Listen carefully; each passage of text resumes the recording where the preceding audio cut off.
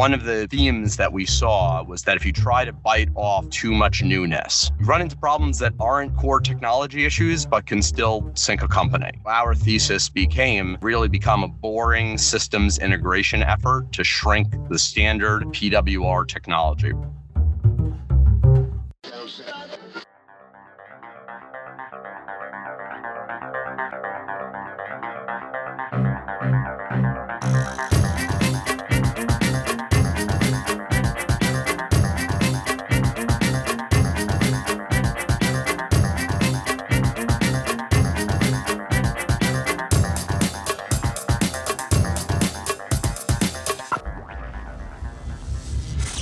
This is EnergyCast, and I'm Jay Downhauer. Today we're talking about a path to commercialization for SMRs. We've explored the technology quite recently. A number of companies have entered the race to build a nuclear power plant using small modular reactors. The key to the technology is a smaller, simpler path to a carbon-free nuclear power. These units can be built in a factory as opposed to on-site, then stacked to add the output of a typical power plant. The biggest hurdle from my conversations with companies in the past is the regulatory review required to permit a unit in the field. In this case, the gatekeeper is a Nuclear Regulatory Commission. Just take an example of one of my previous guests with an SMR technology. In 2020, they announced the NRC had approved their SMR design with a, quote, final safety evaluation report. We covered that in episode 99. It was a historic milestone, but we just learned the NRC's final rule on the design will finally take effect in February 2023. These things take time. It's confusing and tedious, and my guest says they believe their future lies outside the U.S. and the jurisdiction of the NRC. He also says the United States is a bad electric market. For those of us who think new energy technologies can only exist here, be ready to have your minds blown. It's the decision to find friendlier regulators as well as a drive to make the design as quote-unquote boring as possible that's a roadmap for this company to put a simplified SMR out in the field.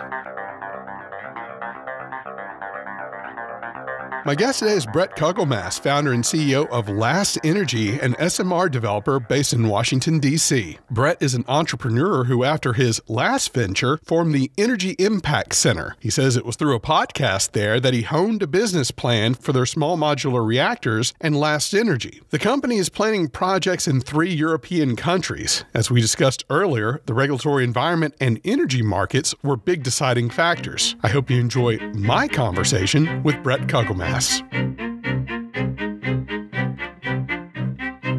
We're here with Brett Kugelmass, founder and CEO of Last Energy. And Brett, I try to make it a rule not to interview other podcasters, but from what I read, you came to the solution of Last Energy from doing a podcast. How did that happen? Yeah, a little bit on my background. Started off as a mechanical engineer, did a master's in robotics. I started one of the earliest drone technology companies. And then when that was acquired in 2017, I formed the Energy Impact Center, focused on energy and climate challenges. We used the podcast as a tool for exploration of a sector, specifically the nuclear industry. Early on, we realized that nuclear was just totally misunderstood, totally under-leveraged. And so the podcast was really a way for us to interview some of the best minds in the industry. And so hundreds and hundreds of episodes later, that helped us form the thesis for what would be Last Energy, the commercial spinoff that builds small modular reactors. I've done over 150 episodes at this point, and one of the things I can say is that definitely you talk to enough people and you start learning a few things like energy storage and definitely SMR. So I think anyone who spends a lot of time with this comes to those conclusions naturally. Yeah, I'd love to hear your perspective on energy storage. What's the latest and greatest there?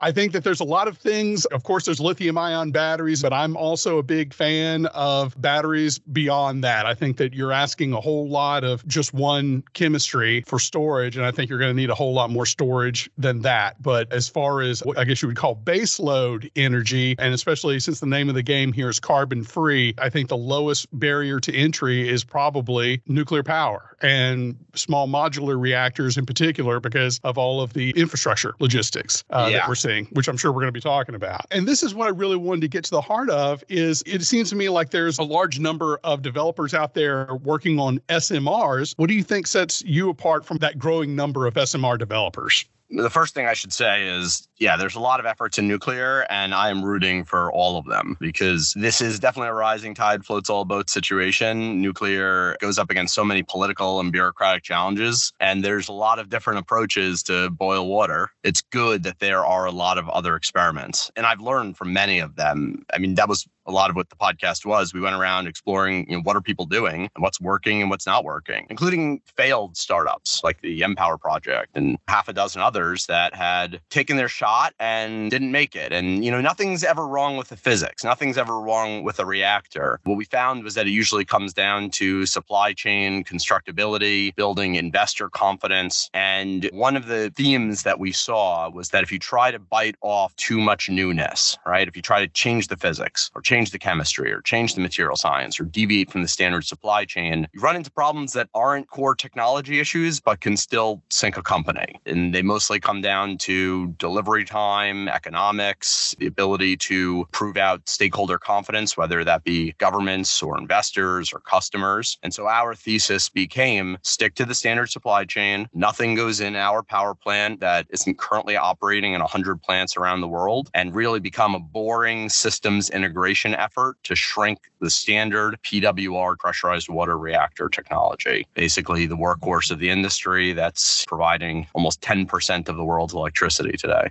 Brett, one of the other things that I've discussed with two other SMR developers, I've had NuScale on, and I recently had Oklo, and both of those companies had endured years of permitting for their reactor designs. This was, NRC permits here in the United States. But you guys have plans to get in the field sooner. Tell us a little bit about how you're planning on doing that. I think that's interesting. Yeah, so I typically break the government-imposed legal requirements into two categories: nuclear licensing and then local permitting. Nuclear licensing is done at the federal level in practically all countries now. Maybe an environmental agency kicks in. We found that the U.S. not only was not a great electricity market in general, but that due to the myriad of various bureaucratic permitting and licensing issues across this country, that just wasn't a very attractive market at all. And so we looked towards Europe, where the energy demand is a lot greater. Obviously, you can see what's going on there, certainly catalyzed by the invasion of Russia into Ukraine, disrupting the energy markets. But just in general, super high energy prices, super hard to access reliable energy sources. We saw the need greater out there. And so we're focused on three markets: the United Kingdom, Poland, and Romania. We've got some projects picked out, different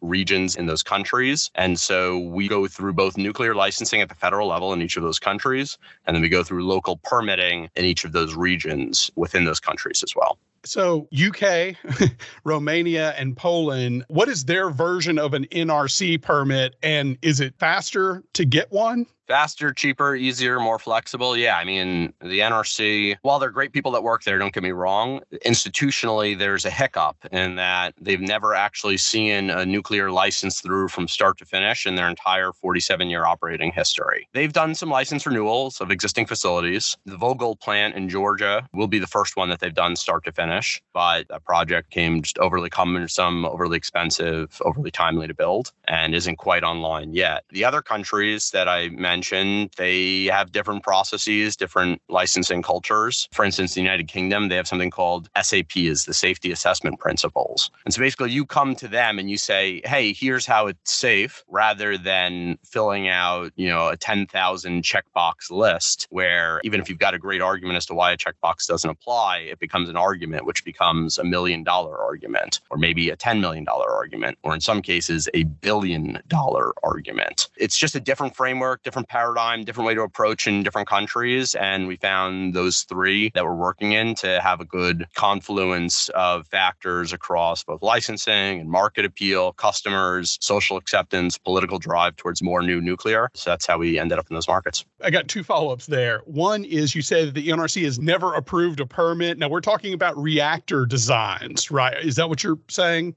What I'm saying is there's no nuclear installation currently operating in this country under a full license that had its license started with the NRC. And I'm thinking most recently of the AP1000, which I believe is in the new Vogtle units, right? That is a new reactor design. It's not online yet. That will be the first that the license application was started under the NRC and will have been issued under the NRC, but it's not online yet. And then the other thing is you mentioned SAP in the UK as their regulatory body for Romania and Poland. Is there an EU authority, or do they have their own national authorities for these sorts of decisions? Yeah, nuclear is always done at the national level. There are some rules that might apply across the EU, but there might be some like, hey, we really want you to do this stuff, but they're not hard licensing requirements at the EU level. So it's done at the federal level, and they just have different paradigms, different cost structures, different timelines for issuing a license for your nuclear facility. Very good. And one of the things I was curious about, Brett, I had to ask a little bit of background because as I was putting together the questions, originally I was thinking the way that you were streamlining a lot of this is maybe you were just pulling a reactor out of, say, a nuclear submarine.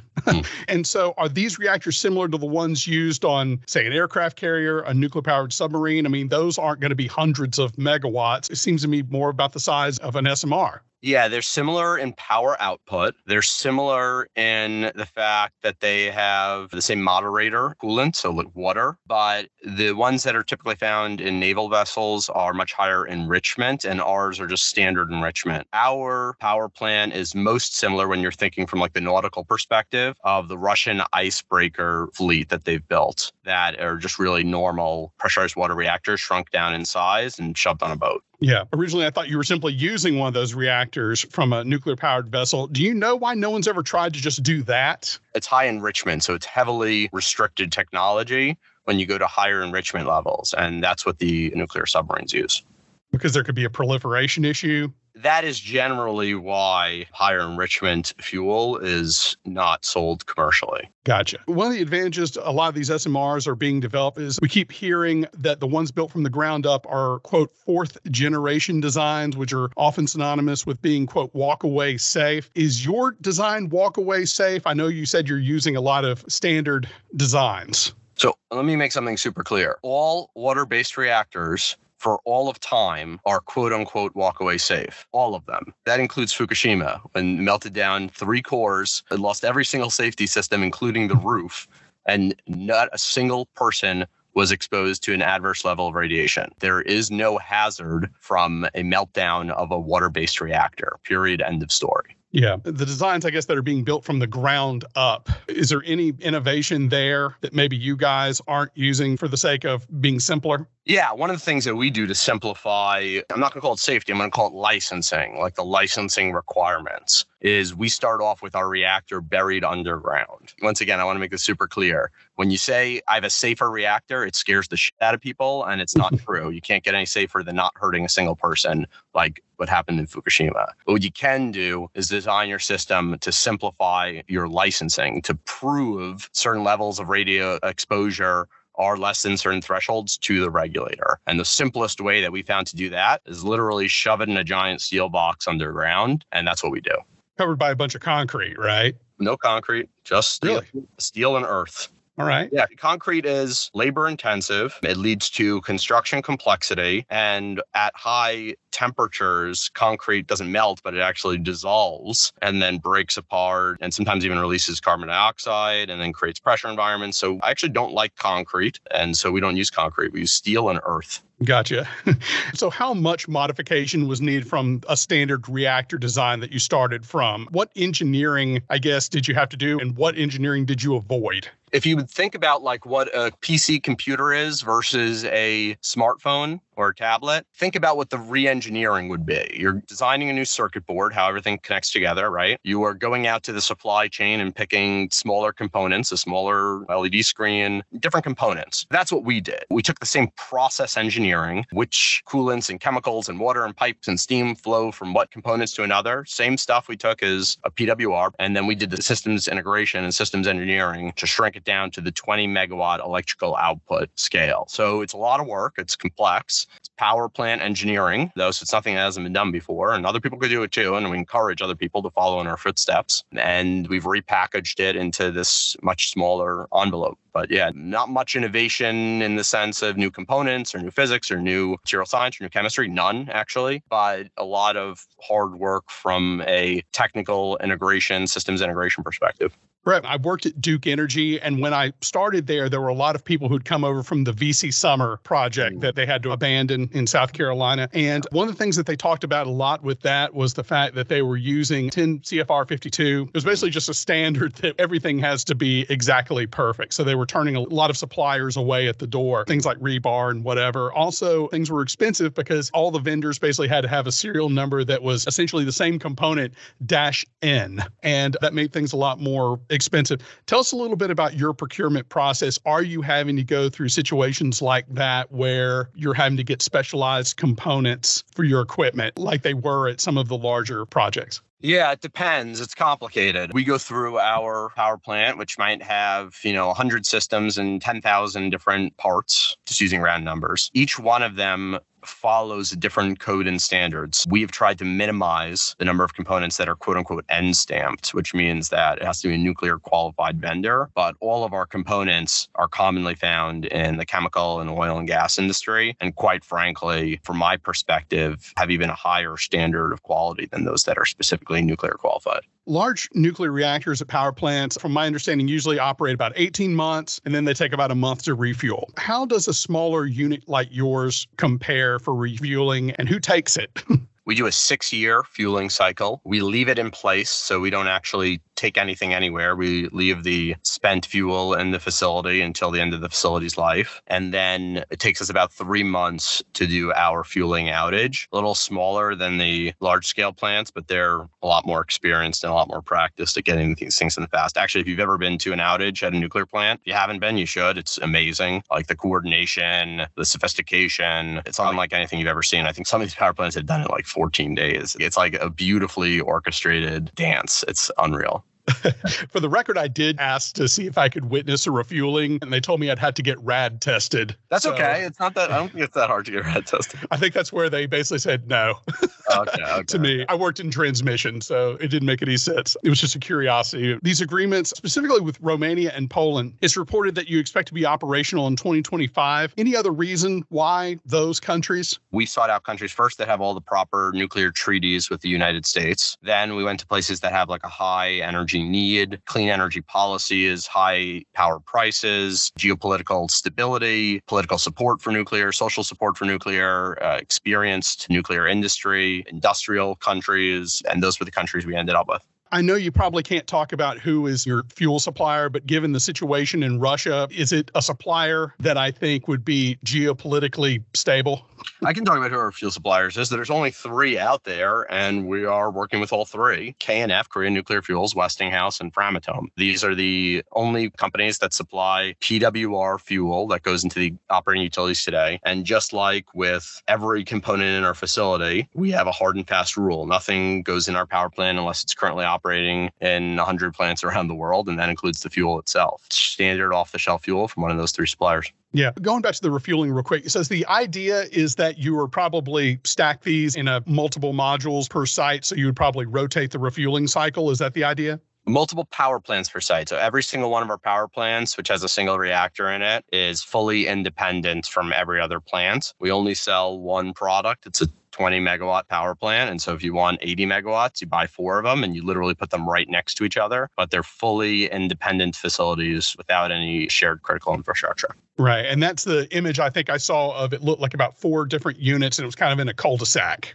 Right. Yeah. I mean, we care about design and community support. And so we want it to be beautiful. And we've designed a campus with a beautiful walking path for when multiple units are on site. So it's inviting and like just a nice environment. I think that a lot of these SMR developers are painting pictures like that, literally. I think Oklo, they've got a very striking design and NuScale. The common DNA in a lot of these SMR developers, where they're talking is these sites would be located very close to populations as opposed to nuclear plants, which are on the edge of the county, right at the edge of the reservoir. So is that the idea, too, of getting people comfortable with carbon-free nuclear power near them? Yeah, I mean, my philosophy is that if you don't want people to be afraid of something, you have to expose them to it. If the real estate wasn't so expensive, I'd put this thing smack in the middle of downtown. It's really just kind of a cost trade-off of where you want to put them. Land prices, access to grid interconnects. But yeah, I think they should be right in the middle of population centers. Getting back to the NRC one more time, are you planning on pursuing an NRC permit to operate in the United States?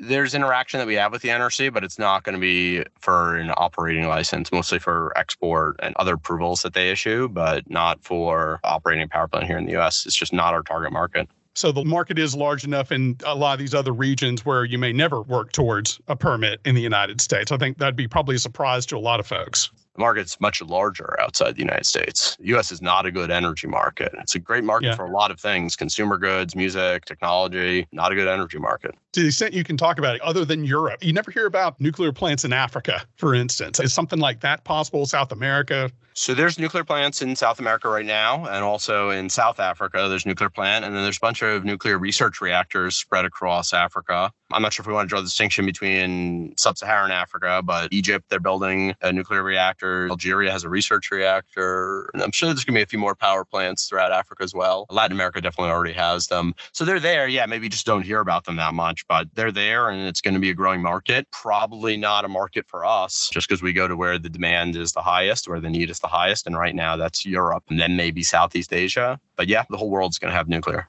Yeah, it sounds to me like your staff's going to probably be boning up on a lot of second languages. No, it's incredible. Our staff already speaks so many different languages. It's amazing. And then we also have in-country subsidiaries for each of these target markets that are staffed by locals there. But yeah, it's an incredibly diverse, multicultural company. It's awesome. Very good. Brad, I'm going to finish with a lightning round of your thoughts on different energy technologies, starting with natural gas. I think all fossil technologies have done incredible good towards bringing humanity to our next stage of evolution in terms of curing poverty, in terms of putting food on the table. So I'm a big fan of fossil technology. It's just time for us to transition to the next generation of technologies, which is going to be atomic power.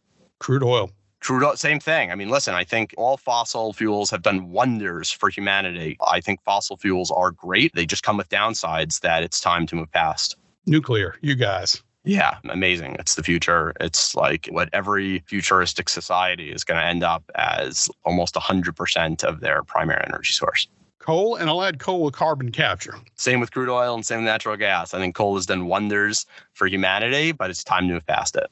Wind. I like the big wind turbines out in the ocean. It's just a question of like, what is the material input? What is the energy input? And what is the impact on the grid of intermittency that then requires other storage technologies, which also have a carbon footprint? So it has to be carefully balanced. But I think the bigger and taller out in the ocean, the better. I think it's really cool. Solar. I started off my career designing solar panels, thin film solar panels from Nano Solar. So I have a great emotional connection to solar, but unfortunately it comes with huge drawbacks, including environmental pollution, material consumption, the intermittency, which wreaks havoc on the grid. So I don't think that there's much of a future for solar, unfortunately, because I still do have a very strong emotional attachment to it. Biofuels. What a waste. Just what a waste. Hydroelectric. We're all tapped out. Otherwise, once again, it's a great way to like balance the grid, especially energy storage using hydropower is pretty cool.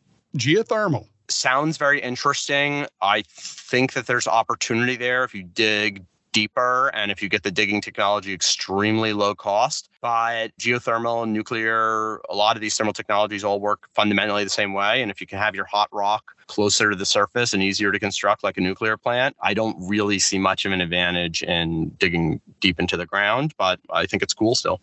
Energy storage. Not necessary. There's so much energy stored in the atom already. It's creating more of a problem than it's worth. Though that being said, if we have that problem already, how to balance the intermittency of the energy systems that are already there, we need some sort of storage for what we've already installed, at least for the time being. And I think probably thermal storage technologies that rely on heating up masses are probably more interesting than chemical storage. Energy efficiency.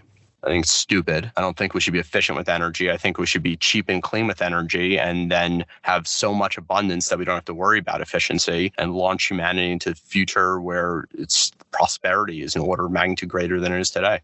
And then finally, fusion power. I think there's so many misconceptions around fusion. Most people that things don't like about fission are 5 times as bad with fusion. And it's just because we don't have it yet that people don't know those things. Listen, fusion is a type of nuclear. I think it would be a great scientific achievement to show how it works. I think we're going to learn a lot from the process. So I am for R&D funding of it, but I think it's just totally impractical as an energy system because of how much it's going to have to deviate from the standard supply chain and has zero advantages over fission. All right, Brett Kogelmass, Last Energy, thank you so much for your time. Yeah, thanks, Jay. It's a lot of fun.